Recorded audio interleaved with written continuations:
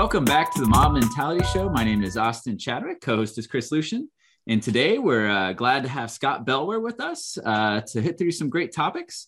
So the topics we're looking to get to are, kind of a good example of mobbing versus a bad example of mobbing that Scott has experienced, maybe dark mobbing. Maybe we'll get to counterintuitive agility and extreme programming, and then maybe round it out with lean pursuing perfection. But before jumping to those topics, Scott, do you mind giving us a little introduction about yourself? I'm Scott Bellware. Been in software for so long now that it's almost an embarrassment to say how long it's been. I've done everything in software from line level development all the way through to CTO, with everything in between, including stints in usability, UX design, software testing, program management, you name it, everything except operations. I spent a year and a half working at Rackspace to learn more about operations, and spent all that time remediating enterprise software rather than learning anything about how data centers work. So there you go. Nice. Right on. And so I think the way our conversation started on social media was you had an example where maybe mobbing didn't go so great, and then you also had some examples where it went better. So maybe kind of like a mad, sad, glad retro. We'll start, on the sadder side, and then maybe go towards the better experiences. So maybe tell us about the mobbing experience that wasn't so great. Yeah. It's something, and it's something that might be limited to the consulting space, or the way mobbing is used in consulting. And things tend to, in that world, we can get a lot of hogwash that's foisted upon companies and developers, especially enterprise companies, especially traditional bureaucratic, big enterprise shops that struggle for many reasons. So what I saw in that space was this leveraging of mobbing. That was, well, I can just explain it to you. Get a team in a room, have one person on the keyboard and the mouse, writing the code, working the editor. Everybody else's audience, we'll swap people in from the observer pool into the keyboard controller, first the pilot in command role. And then one other person dictating to the person at the keyboard exactly what to type on the keyboard and what to work in the mouse and what files to open. I am shocked to think what would happen if this version of mobbing was one that caught on. And I saw it being done at a major financial institution, a name that you guys would all know, on multiple teams, with a big agile consultancy doing this. And I'm a consultant myself, or a contractor myself, and I understand the revenue model and the things that can be done in that space to sort of maybe slow down the work and maybe increase billable hours. Maybe it's something like that, and I'm cynical enough to believe that that's exactly what's happening in that space. But I know that this is being done by at least, well, there's more than one very large or very well-known agile consultancy at very large legacy companies, and that ultimately means that this is something that is been exposed, that hundreds of developers are being exposed to. So I when I think of that, I kind of think, God forbid that it becomes viral, that it becomes the definition of mobbing. And on the other hand, the best case scenario for mobbing, in my book, is basically what we were already doing with extreme programming 20 years ago, and what we were doing before that, because the X people just didn't introduce the idea of collaborating with our coworkers. It did introduce a little bit more rigor around it, and some practices, some exercises, but it's something we were always doing, and something that we do based on need. sort of based on need. I mean, you guys probably have some background in XP yourselves, I imagine. So there was that period where, XP was young and new, and we are trying to like almost do experiments or do learning exercises to get our grounding.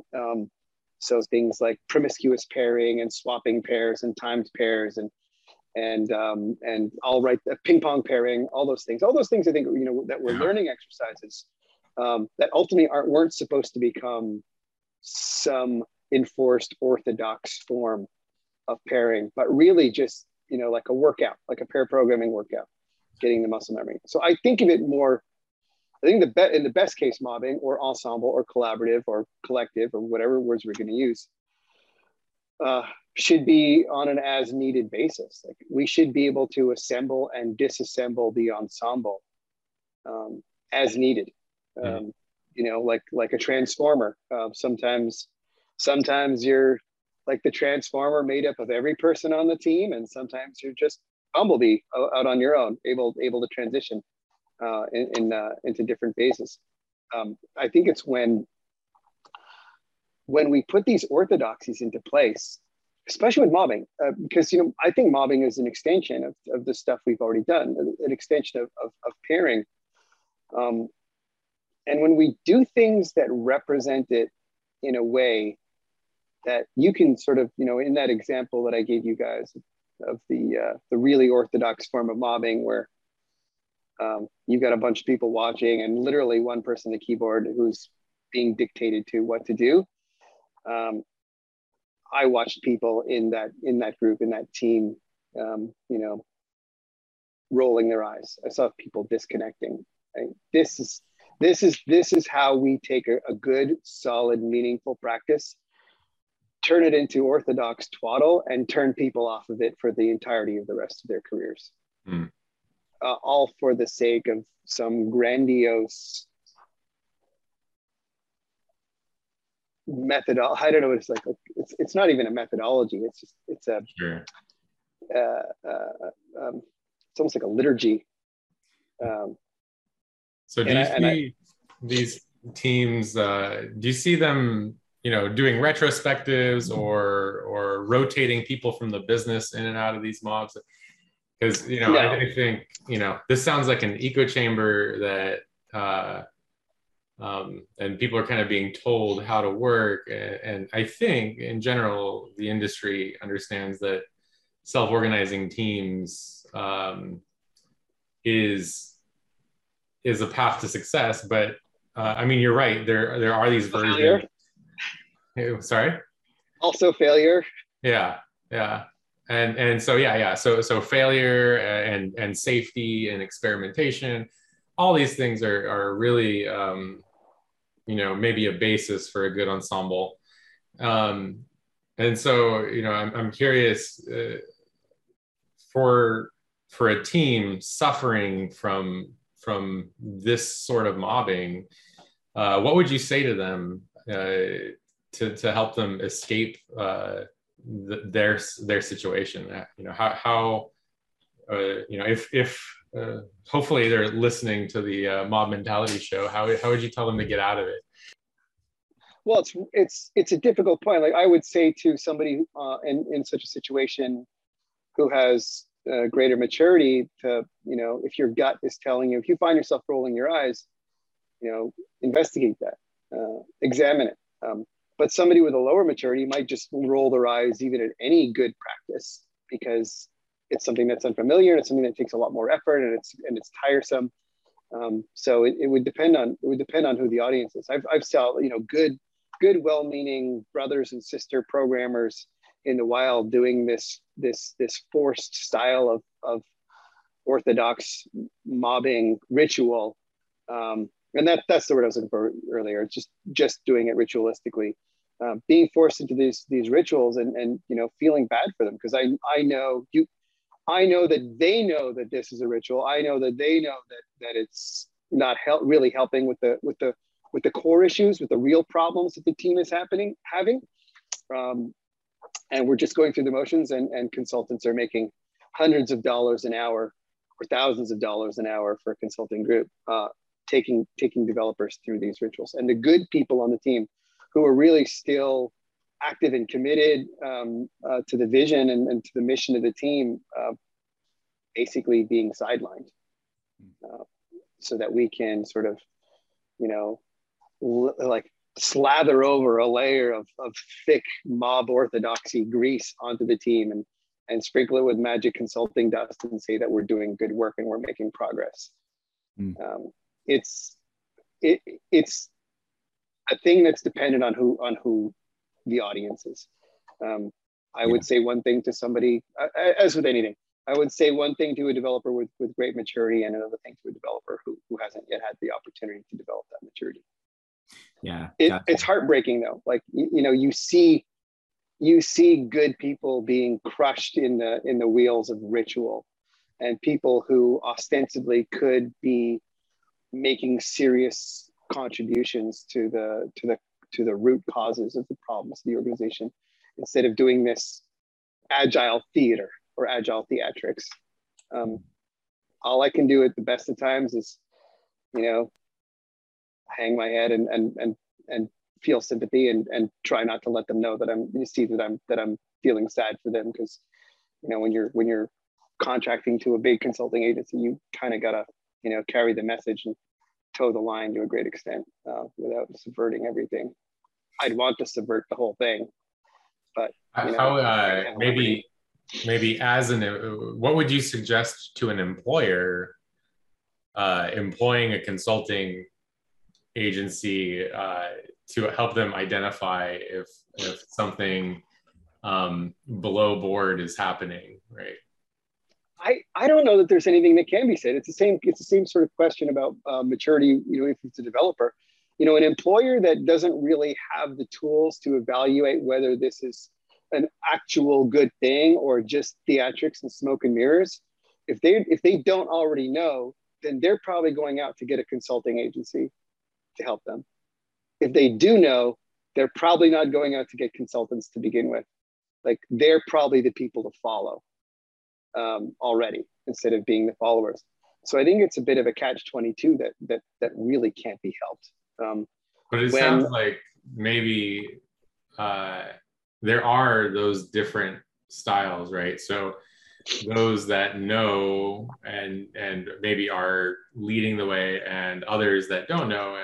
And so, like, what about, for example, suggesting community to everyone, right? So find other software leaders like yourself and just talk about the things that you're experiencing with them, because there's a lot to be learned from a peer group, right? So if you had a peer group, some of them are going down one way and some of them are going down the other way, and maybe they just talk about it and identify those things. So I think in my mind that could be pretty helpful. Yeah, but I mean, inherent in what you're saying is the word if you had a peer group. That is the big issue with, large enterprise software development teams who are kind of, at the menial labor end of the software development job experience. The companies themselves aren't doing anything to level up maturity and engagement with software development as a career or as a field of interest or practice. And then, the result of that is developers are somewhat demotivated to see this as much more than a job, and don't engage in community. The vast majority of software developers have no engagement with community at all. The vast majority of software developers aren't listening to podcasts or reading articles or God forbid, reading books or taking classes or going and finding teachers and mentors. So I don't know a good answer to that. It's just activism, keep at it, try to keep the conversation going, trying to keep calling attention to some of the less desirable things that happen in the fat part of the software development bell curve.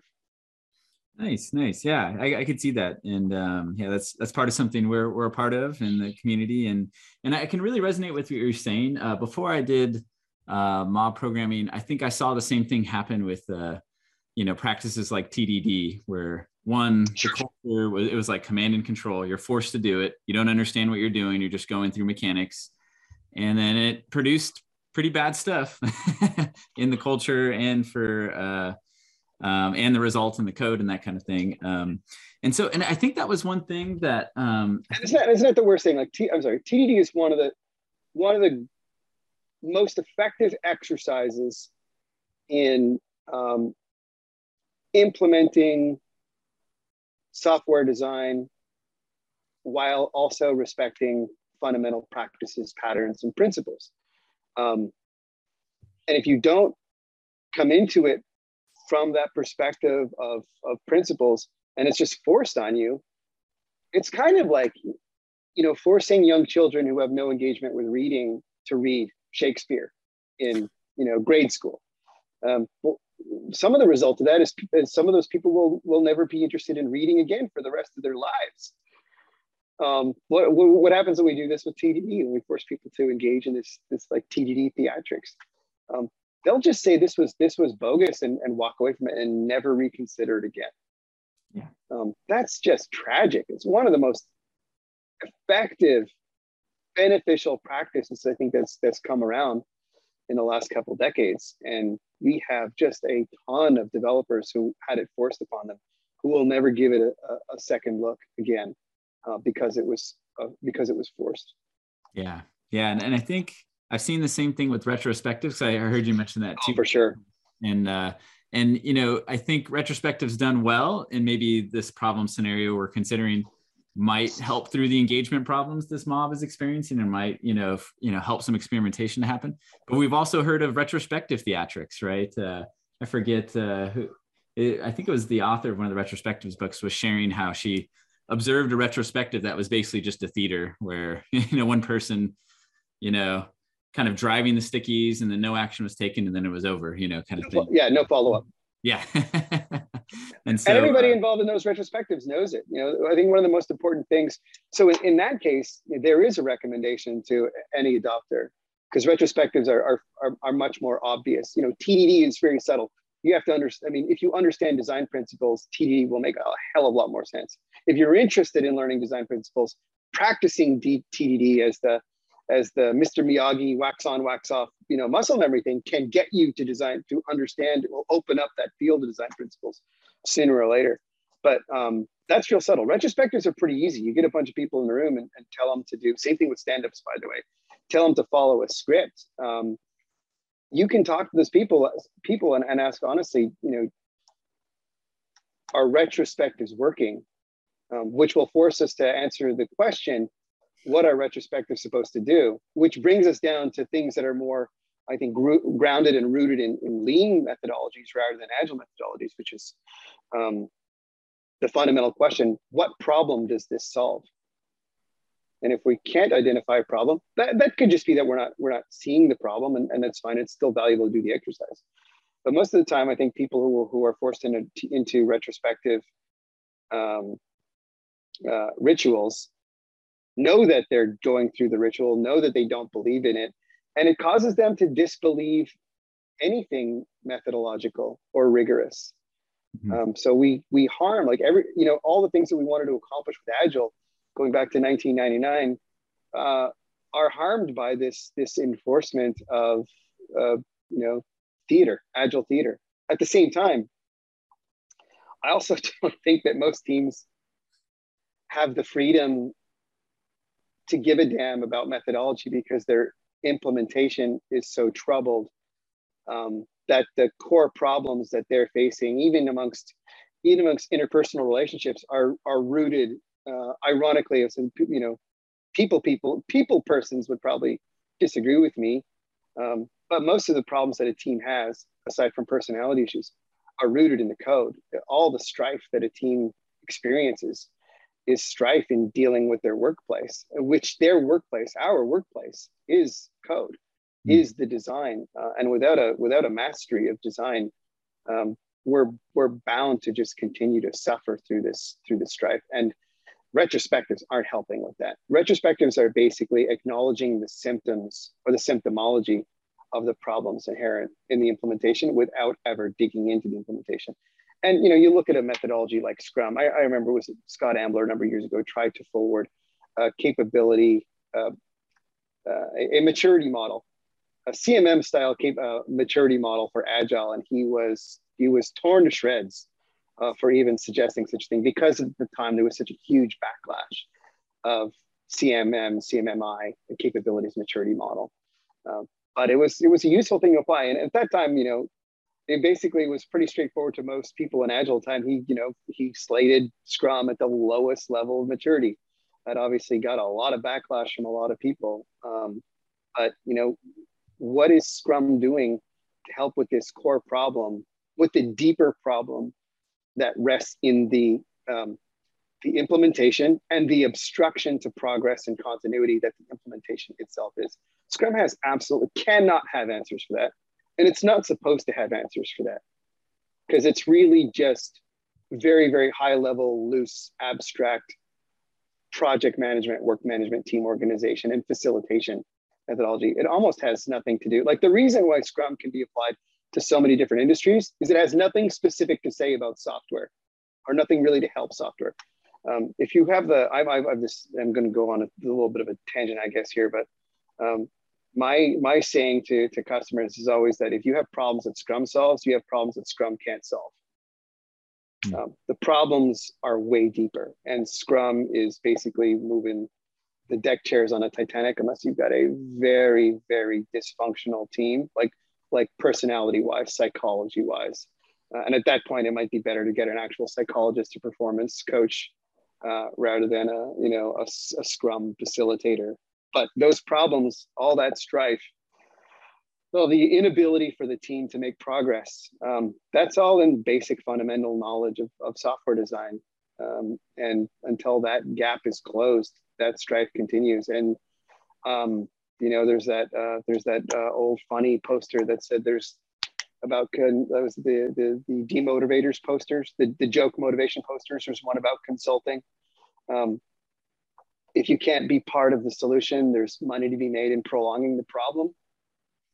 I think that's pretty much, with all due respect to my friends and colleagues who are in that consulting game, I think that's just the sham part of Agile consulting, specifically with Scrum consulting. It doesn't solve problems. It doesn't solve the deeper problems. It's trying to chase after symptoms. We do things that have no follow-up, no follow-through. We do things unscientifically and unmethodologically.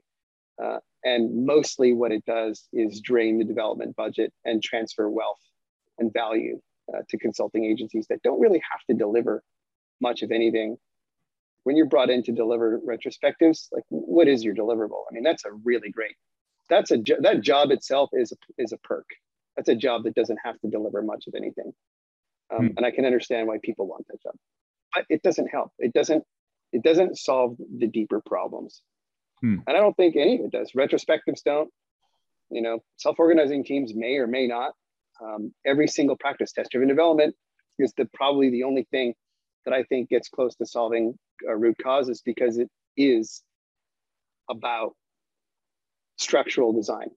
And the problem with it is that word test, right? This has gone back 20 years. The problem with test-driven development has got the word test in it. And it doesn't really express to the users and to the adopters what you really need to be doing. And it has very little to do with unit testing, even though unit testing is the lowest bar, the lowest qualification you need to start practicing it. Gotcha. Yeah. And so, I mean, I think we hit on some of kind of the deeper cultural, experimentation and freedom versus forced and all that kind of stuff that you saw with, mob programming and other practices. And so maybe coming out of the dark side and maybe going to maybe the Luke Skywalker side of some of your experiences. So maybe we'll come back to retrospectives and TD and other things, but, maybe starting with mob programming. I know you were sharing some experience. Do it all the time. Maybe was one with a UX designer or something like that, but maybe an example of where you saw it going well and what was different about it. Yeah. So, I mean, I think first of all, I'm biased to think that Ensemble work is categorically better. I can't say that it's provably better or quantifiably better, but through a couple decades of experience with it, it's categorically better in trying to achieve a certain thing. which has more to do with understanding perfection, leveraging perfection, making it a goal, and understanding that there's a methodology of it. Once we're over that line, mobbing makes a lot of sense, because making sure that everybody has a great degree of knowledge across the board, not just in their own workspace, not just in their own work area or area of operations, but in adjacent areas of operations, is all part of a virtuous system.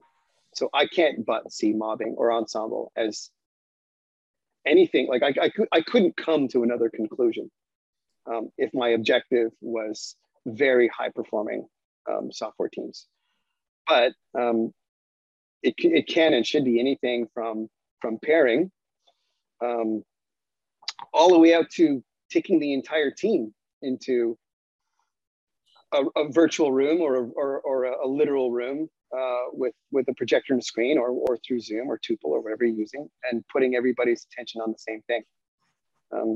Every problem in software development comes from not having an understanding of what the mistakes are. And we are at a massive knowledge deficit in the industry in grappling with that. So I think mobbing is just, it's not magic. It's just make sure everybody has shared knowledge, not universally, but leveraging things like the notion of T people, understanding your upstream and downstream, facilitating handoffs, understanding value stream analysis and how that applies to this. Mobbing is the right solution to that. Mobbing is the right solution to harnessing the collective intellect when the collective intellect is necessary. Mobbing is the right solution to instituting new norms and practices and policies all at once, synchronously. It's just hard to beat, and all the way down to pairing.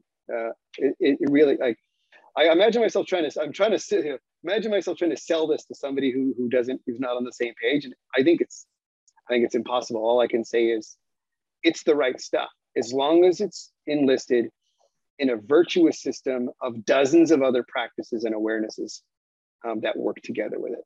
But the moment it's just, go ahead and do this, go through the motions, it's going to cause more harm than necessary. So we do mobbing of every scale, whole team, all the way down to pairing and across functions. So the notion that you talked about with pairing with UI designers, we recognize a problem, mostly reinforced through an understanding of lean, that handoffs are a huge problem. Delays in handoffs are a huge problem.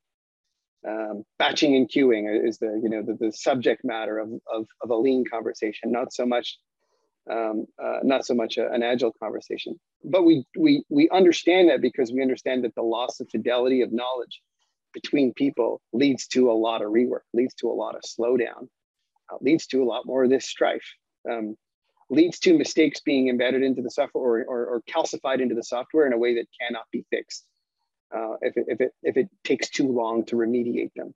So all of that stuff is about immediate remediation rather than delayed remediation. So we recognize we had a traditional organization. Well, we had an organization that I would call traditional when it came to the handoff between the UI design organization and the rest of the organization. And I think that's a persistent problem in the industry right now, where UI design has kind of made a little enclave for itself, siloed itself. I think that the UI business is still pretty much, relative to software, very, very primitive industrially and methodologically and process-wise. It's a very young industry and hasn't really paid attention at all to the procedural and process matters. So coming to design folks and saying, hey, you guys are working in isolation. We need to stop that. And here's why. It requires you to tutor an entire industry on process and catch them up on process. At the same time as saying to them, your number one job perk, keeping your hands clean of all the dirty work, we're going to take that away from you.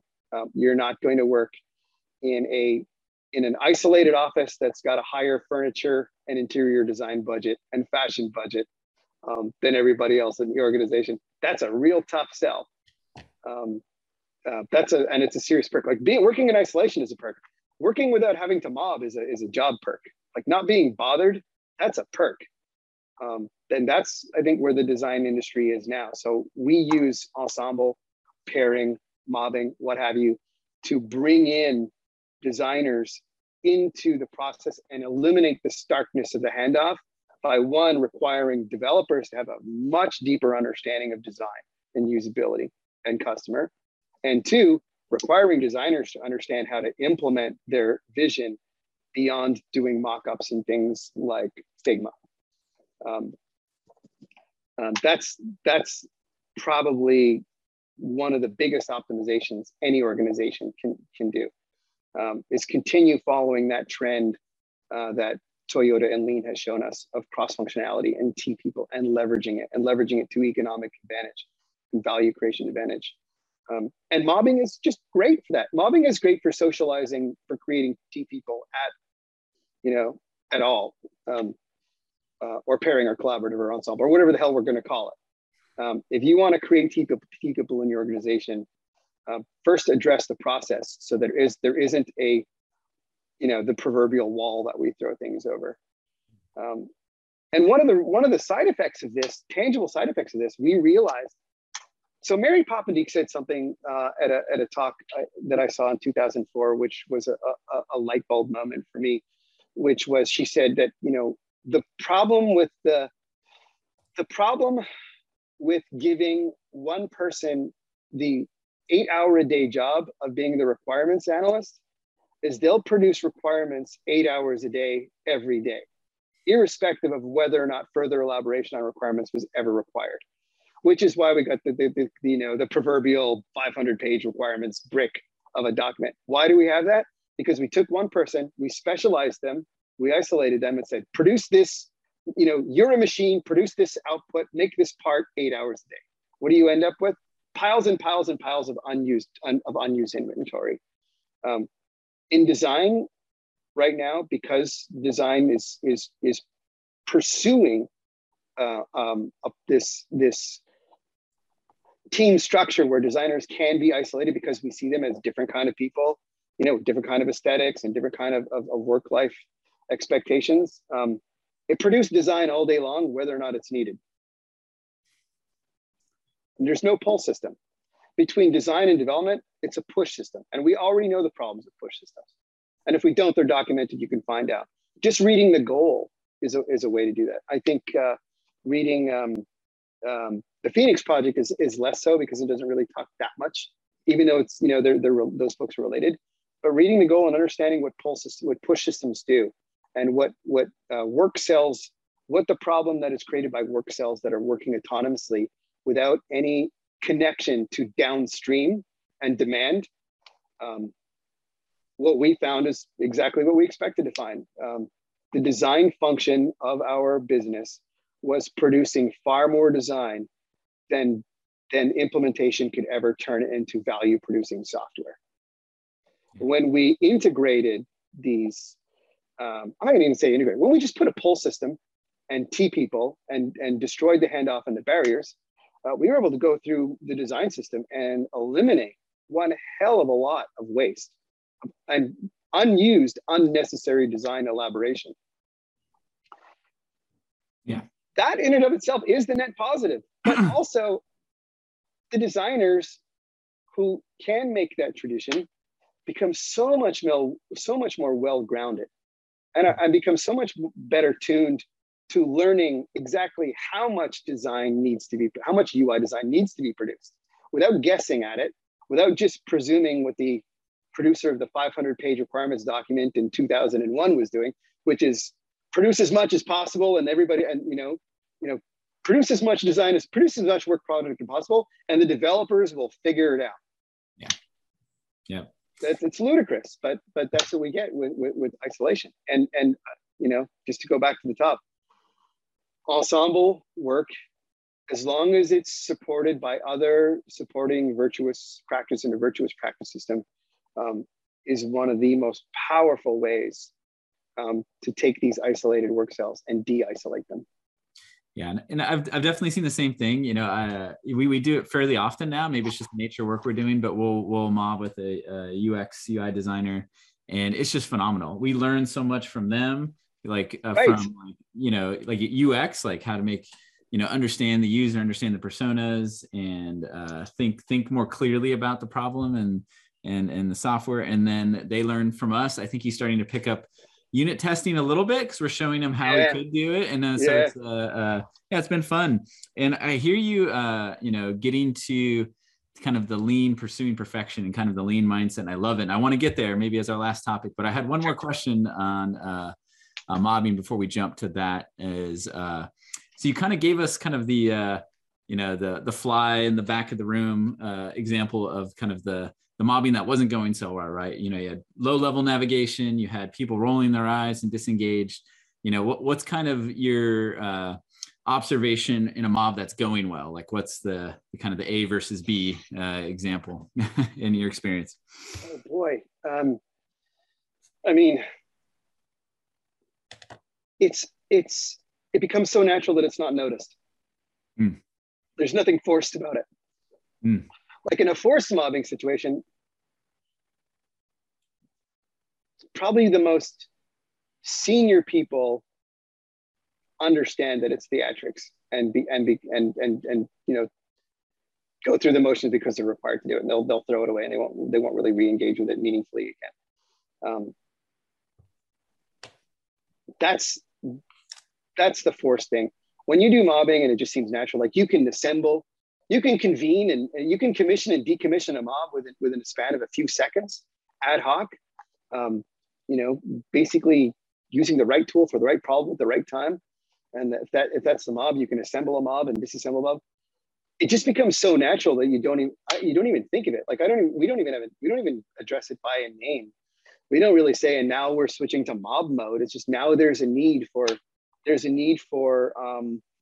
somebody else to cross-check me on what we're doing. And that's the thing I think that pair programming trained us to do. I think it's the thing that extreme programming trained us to do, is to understand that we are human machines, and we do have the problem with the human machine is it's capable of producing faults. And it's good to have our biases checked. And if we can acknowledge that we make mistakes, and we're bound to make mistakes, and if we can acknowledge the real cost of mistakes in terms of sending the design down directions that we may never be able to recover from, then avoiding mistakes in design becomes a priority, or not a priority, becomes the priority, and the unassailable priority, which, you know, leads to the thing about perfection.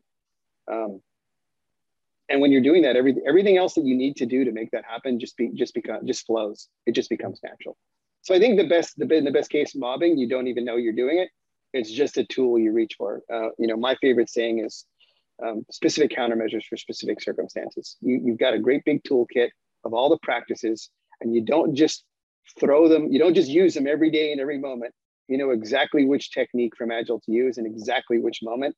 And you don't just pre-schedule them. Like on Fridays, we will have retrospectives, as opposed to when we recognize that there's a problem looming and building up, we're going to stop the line and we're going to address it in an ensemble fashion. We don't even call that a retrospective anymore. It just becomes problem solving.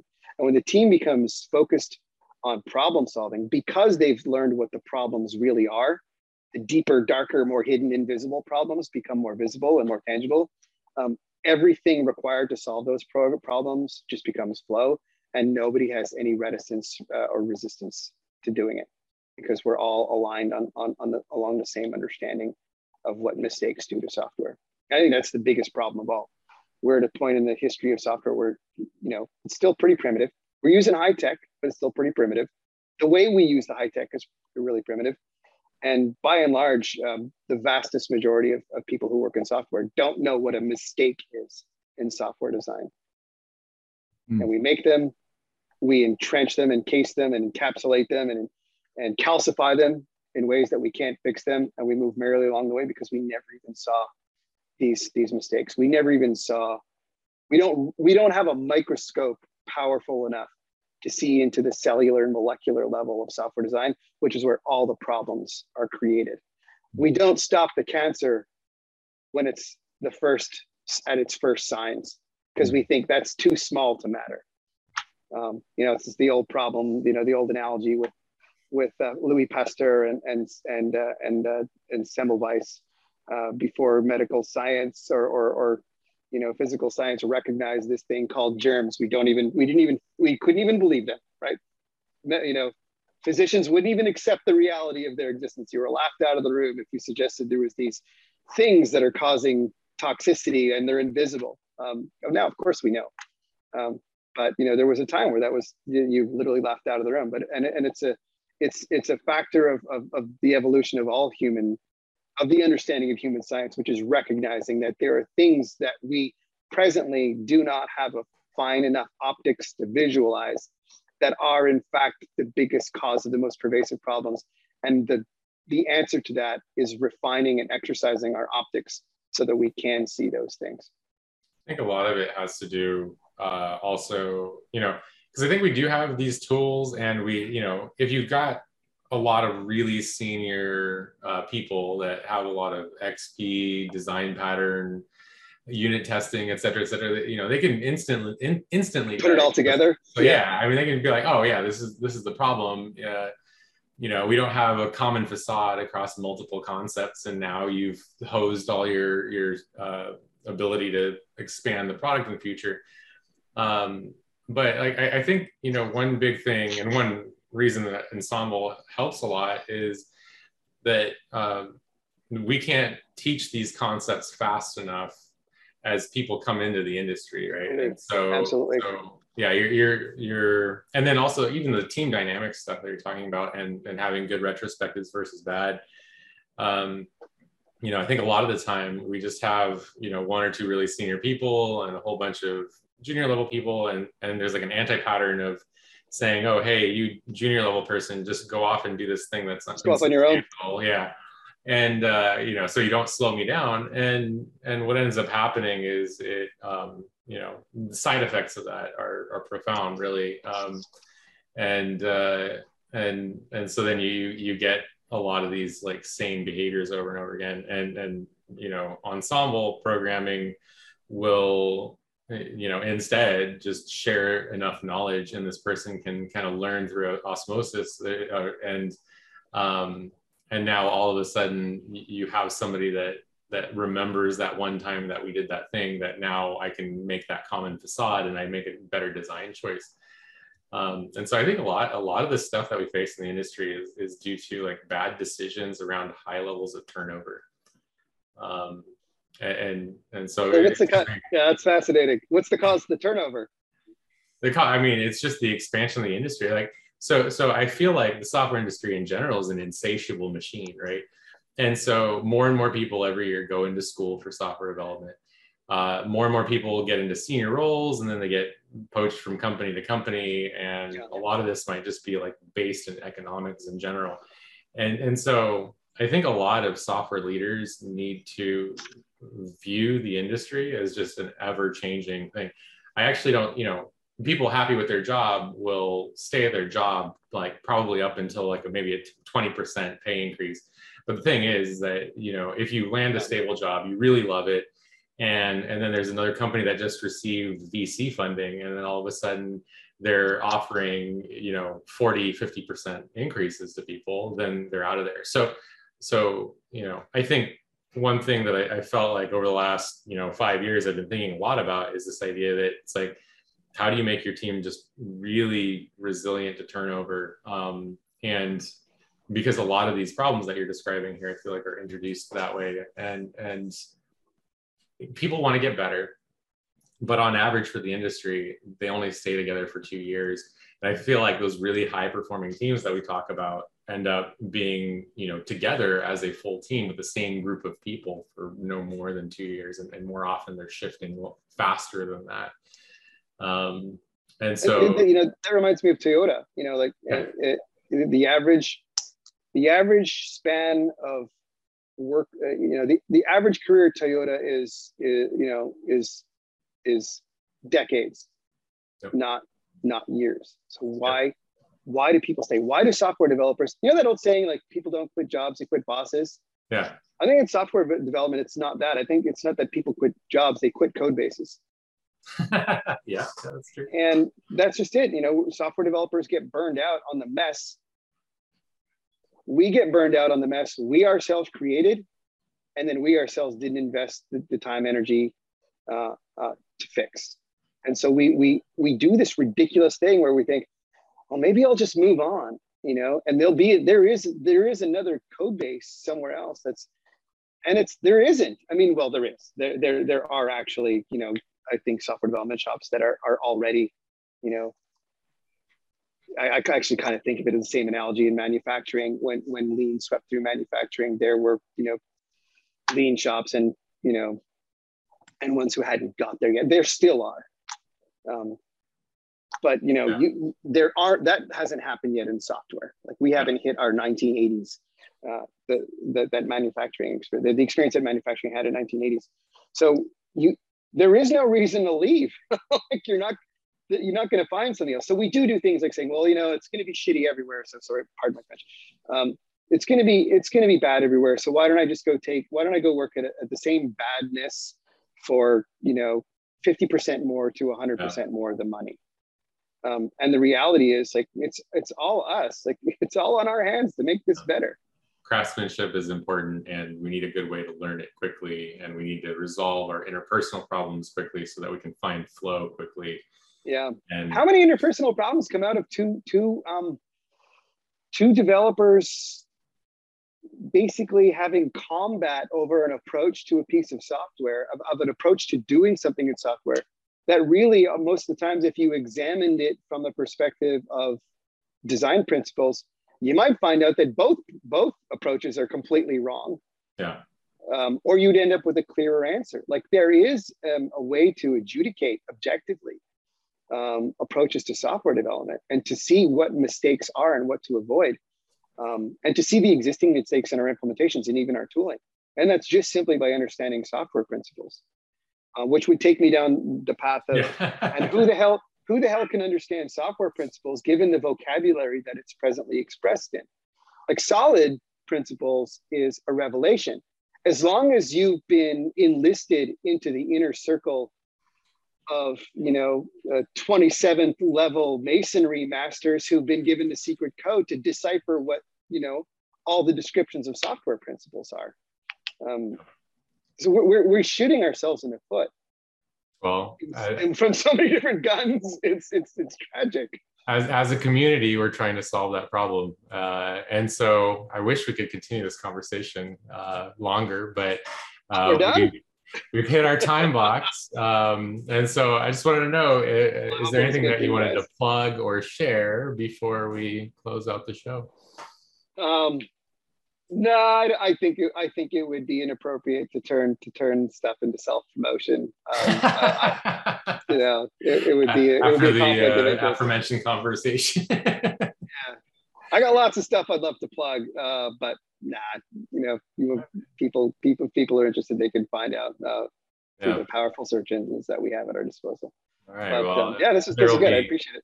There will be links in the show notes. So, to all of our viewers out there, if you find yourself kind of in a mundane mob or an ensemble with an existential crisis, then maybe you forward this episode to them and share it. And you know, with that, be sure to like, subscribe, tell your friends, and we'll see you all next time. And Scott, thank you very much for joining us and sharing your thoughts on ensemble programming. Yeah, Chris and Austin, thanks for the conversation. It was nice. Bye, everybody. Yeah. Cheers.